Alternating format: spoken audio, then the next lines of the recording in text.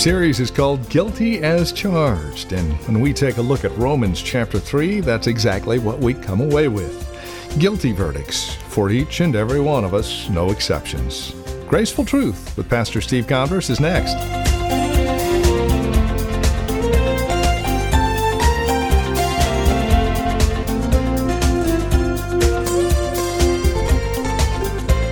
From Grace Bible Church in Redwood City, this is Graceful Truth with Pastor Steve Converse. Welcome to our program.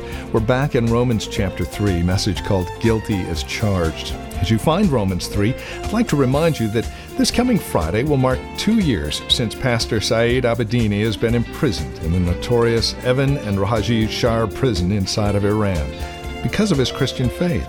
And we're inviting you to gather with us this coming Friday as we, together with other Christians across the world, pray for the release of Pastor Saeed.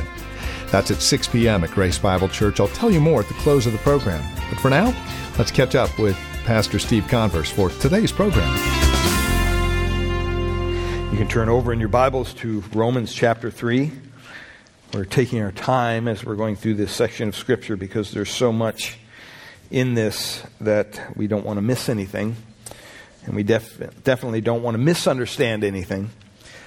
Inevitably, when I've dealt with this text over the years in ministry, after studying it or having a Bible study on it or preaching a sermon on it, inevitably people come back to the question of the matter of the human will and its freedom or its bondage. And I've said before, if we're so desperately lost, as we see here in Romans chapter 1, verse 18, all the way through 3:20, he constantly is beating that drum. You're lost in your sin. You're lost in your sin. You're not righteous. You don't have a righteousness of your own. If that's the truth, which we believe the Word of God says, and it is, then unaided by the Spirit of God, no one can come to God. No one can choose God. No one can even believe on Jesus Christ and be saved. No one. Unless God first makes that person alive in Christ and draws him or her to himself.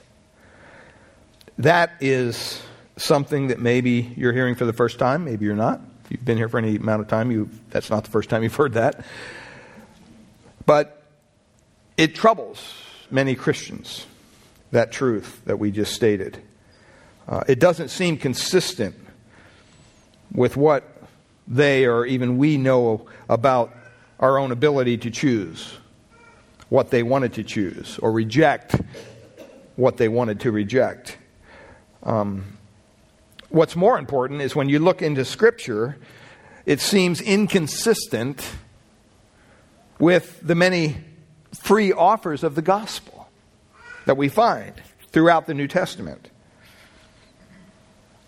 What does the Bible mean when it says in Ephesians 2:1 that we are dead in our transgressions and our sins? What does that mean? That's what we're going to look at this morning. Does that mean that somehow we're really unable to respond to God in any way, even when the gospel is proclaimed to us? Or do we still have a little bit of ability left? If we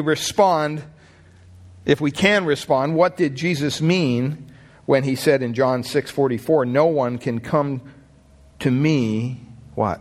Unless the Father who sent me draws him. Or in John 6:65, where Jesus says, no one can come to me unless the Father has enabled him. On the other hand, the debate goes, if we can't respond, then what is the meaning of those passages in Scripture where we find the gospel is offered to fallen men and women? What do we do with them? For example, Isaiah 55:1, where the Lord himself, through the prophet Isaiah, says, come, all you who are thirsty, come to the waters, and you who have no money, come buy and eat. What about those kind of invitations? Furthermore, how can a person be held responsible for failing to believe in Jesus if he or she is unable to do so? See the tension? Well, these questions come to us in vivid color in Romans chapter 3, verses 10 through 20. Last week we looked at basically verses 10 and 11 of Romans 3. And to sum up Paul's condition, his assessment of man's condition, which is God's assessment because he's using God's word to do so. He's already used creation, he's already used logic, and basically he's condemned everybody on the planet. Everybody's sinful. So in verse 10, he's kind of summing this up. He says, there's no one righteous, not even one. He put that in there just so you couldn't say, well, wait, I'm pretty good. No, not even one. There's no one who understands, no one who seeks God. See, the way you interpret this verse has a lot to do with how you regard man's rock bottom inability, or, depending on your theological view, ability, where spiritual things are concerned. This is not a debate, beloved, that was just born yesterday. This has been around for years, since the inception of the church. The best way to approach the subject is through the debates that have already taken place, I believe. The first important debate in history, and this is just kind of introduction for us here today, was between Pelagius and St. Augustine toward the end of the 4th and the beginning of the 5th century. That just gives you a little idea of how far back this goes. Pelagius was arguing for free will. He did not want to deny the universality of sin, at least at the beginning of his argument. He knew that all have sinned and fall short of the glory of God. He understood that. Romans 3:23, we'll be looking at that in the coming weeks. And in that sense, he wanted to remain orthodox to the Scriptures. But Pelagius could not see how we can be held responsible for something if we don't have the free will in the matter. Logical conclusion, right? Kind of makes sense. If there is an obligation to do something, there must be an ability to do it. That's what his argument was. And Pelagius believed that the will, rather than being bound by sin, which is what the Scripture says, and we'll look at that, he believed it's actually neutral. So that any moment or in any given situation, it is free to choose either good or evil. That's what he believed. And it fleshed its way out in a lot of different ways in theology back then. For one, it led to a view of sin as only those deliberate and unrelated acts in which the will actually chooses to do evil. So if you do something that's sinful, but you didn't really choose to do it, then it's not sin. And any necessary connection between sins and the hereditary principle of sin within the race was simply thrown out. It was forgotten. He argued the sin of Adam affected no one but himself. That's what he said. Number two, he argued that both since Adam have been born, those born since Adam have been born into the same condition Adam was in before his fall. That is, into a position of neutrality so far as sin is concerned. And then he also argued, thirdly, that human beings are able to live free from sin if they want to. I have some issues. The Scripture has some issues with those statements. But unfortunately, that's probably the view of most people today, including many Christians in our society. But it's faulty because it limits the nature and the scope of sin, and because it leads to a denial of the necessity of the unmerited grace of God in salvation. And we're going to explain that to you this morning. Even when the gospel is preached to a fallen sinner, according to his view, what ultimately determines whether he or she will be saved is not the supernatural working of God through the Holy Spirit, but rather the person's will, which either receives or rejects the Savior. And this gives human beings glory that only ought to go to God. In his early life, Augustine basically believed the same thing. But when he became a Christian, and as he began to study the Scriptures diligently, he came to see that the views of his fellow theologian didn't do justice to either biblical doctrine, the doctrine of sin, or the grace of God in salvation. Augustine saw that the Bible always speaks of sin as more than mere isolated and individual acts. It speaks of an inherited depravity as a result of which it is simply not possible for the individual to stop sinning. He actually coined a phrase, non posse non. It means not able not to sin. You're not able not to sin, which means unaided by God, a person is just not able to stop sinning and choose the Lord. Augustine said that man, having used his free will badly in the fall, lost both himself and his will. Having used his free will badly in the fall, lost both having himself and his will. He said that the will is free of righteousness, but it's enslaved to sin. It is free to turn from God, but not to come to God. As far as grace is concerned, Augustine saw that apart from grace, no one can be saved. That's what the Bible teaches us. And moreover, he taught that the matter of grace from beginning to end, it's not just partial grace, which kind of you add to the sinner's efforts and then somehow they both work together and you end up with salvation. Because if you believe that, then you'd have to say that salvation is not entirely of God, and God's honor would be diminished. Human beings would be able to boast in heaven one day. How'd you get here? I chose God. I did this. I did that. It's very clear in Ephesians 2:8-9. By the way, we have that, I think it's that scripture, on our playground, engraved in the one panel. It is by grace you have been saved through faith. It's not of yourselves. It is a gift of God, not of works, so that no one can boast. And eventually, Augustine's view prevailed early on in church history. The church supported his view. They saw the scriptures lined up with his view. But unfortunately, Christianity gradually, over the years, have drifted back to the direction of Pelagianism, and during the Middle Ages is when that all started. So you have at the time of the Reformation, the battle erupted once again between Martin Luther and a Dutch humanist, Erasmus of Rotterdam.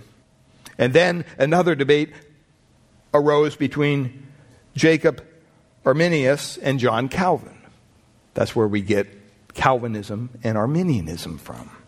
And so when you stop and you think of this, this is not something that just popped onto the scene yesterday.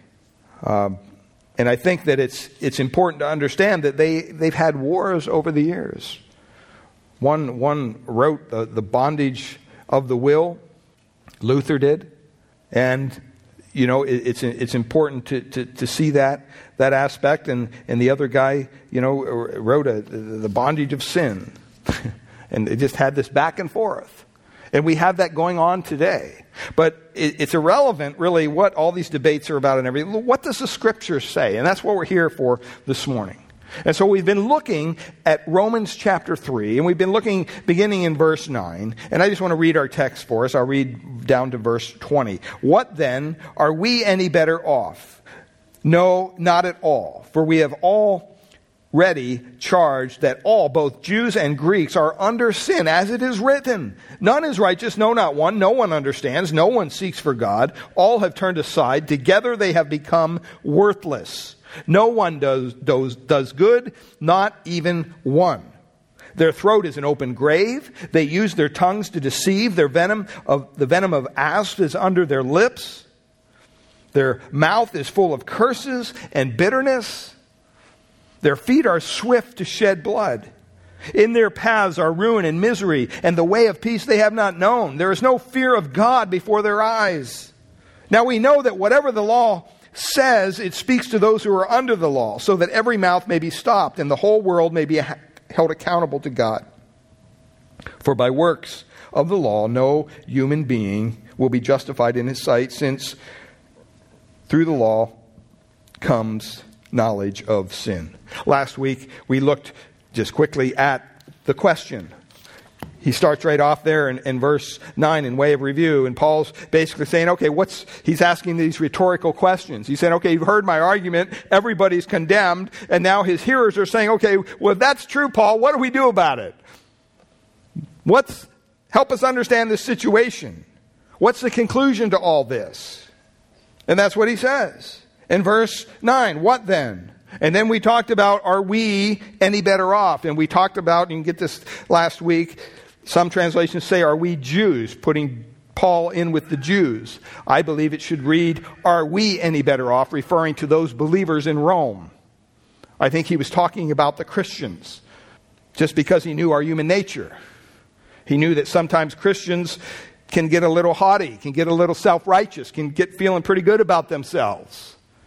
And he had already dismissed the Gentiles. He had already dismissed the Jews. Why would he do it again here? It doesn't make sense. So I think he's speaking of Christians. Are we Christians any better off in our nature?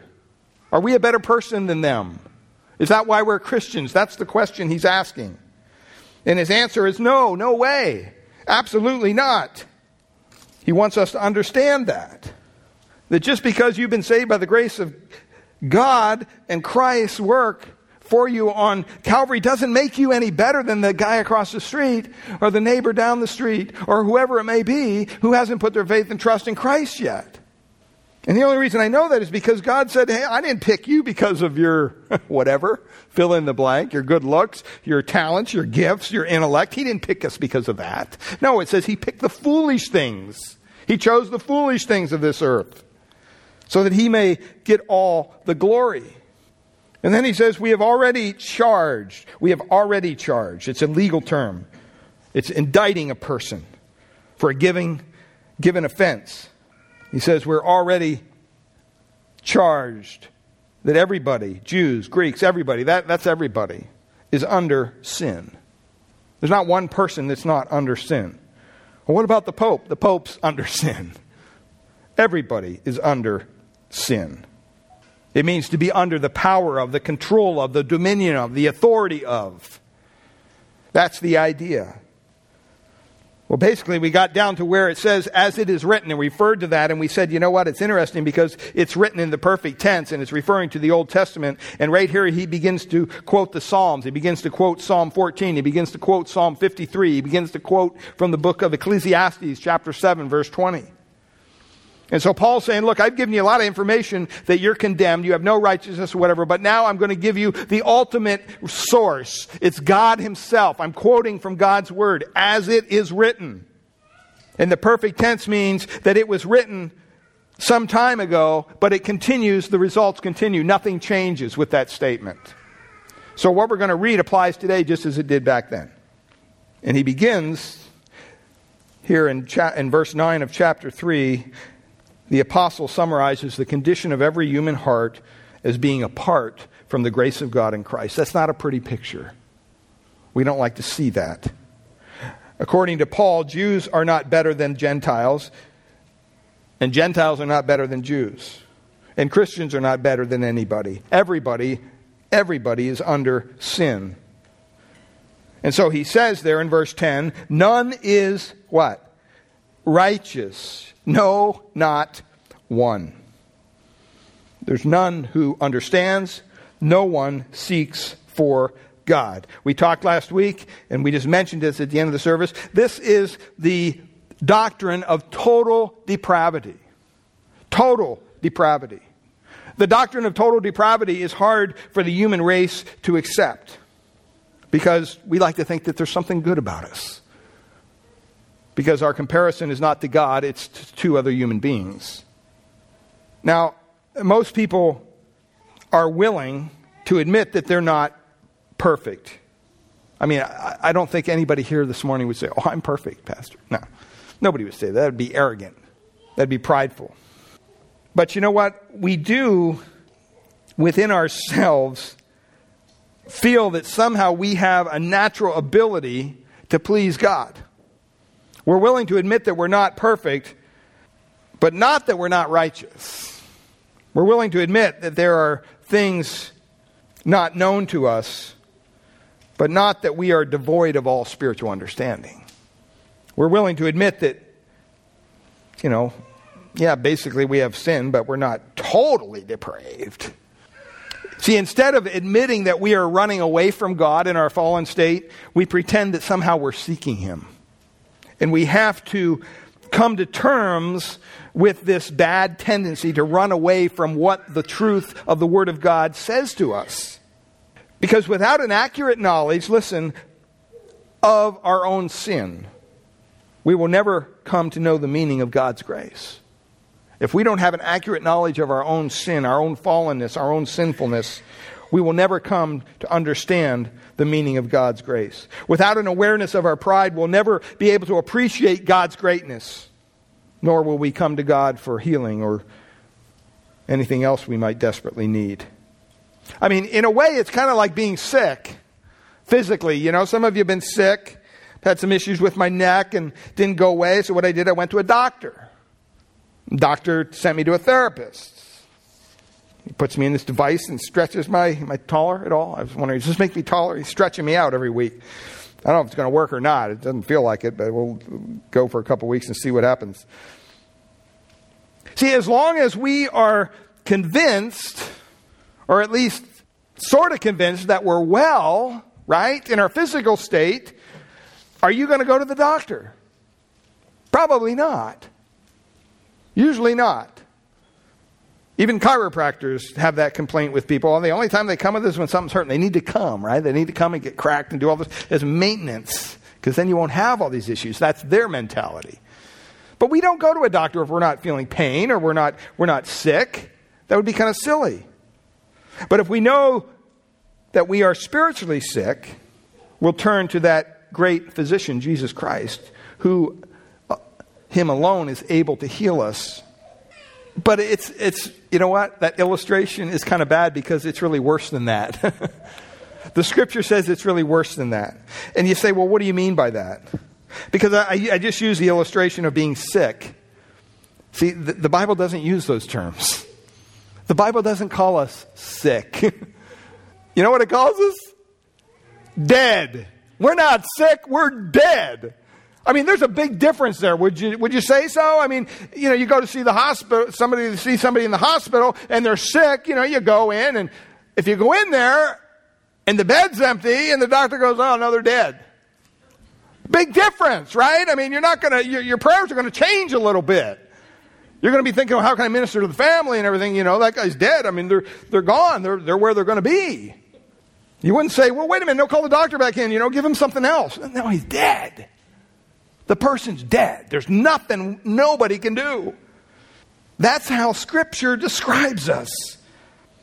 As long as someone is merely sick, listen to this, the situation is not hopeless. There's always hope. You can be really, really, really, really sick. But you know what? With today's medicine, today's doctors, and all the technology and research, there might be a chance. Yeah, the odds may be against you, but still there could be a chance. And we've all heard stories of people that have broken through the odds and come out, and boy, they live a wonderful life today. And yet they were on death's door one day. And even the doctors thought, boy, nothing, we can't do anything. But somehow they came through it. So there's always hope as long as you're just sick. Maybe they'll get better. Maybe they'll survive. But see, according to these verses and others, apart from the grace of God, a person is not just spiritually sick, they're dead. They're dead. And that's the uniqueness of the Bible's teaching.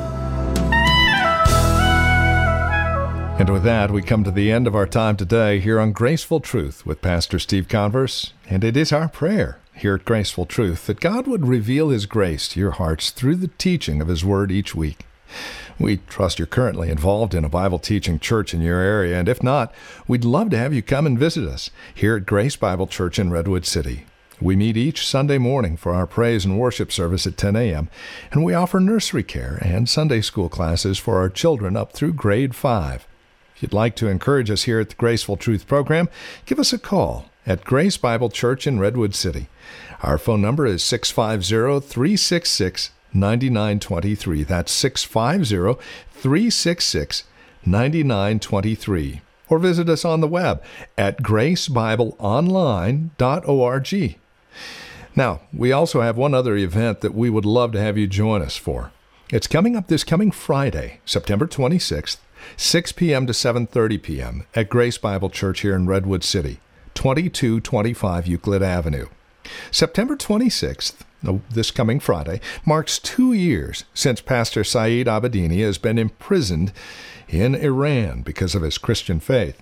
And we're inviting you to gather with us as we join together across the world with other Christians to pray for the release of Pastor Saeed. Again, that's this Friday, 6 p.m. to 7:30 at Grace Bible Church here in Redwood City. For more information, call us at 650-366-9923 or go online, gracebibleonline.org. That's gracebibleonline.org. Thank you for joining us today, and we look forward to seeing you not only this coming Friday for this prayer vigil for Pastor Saeed Abedini, but next Sunday as well, as we continue our series through Romans, here on Graceful Truth with Pastor Steve Converse.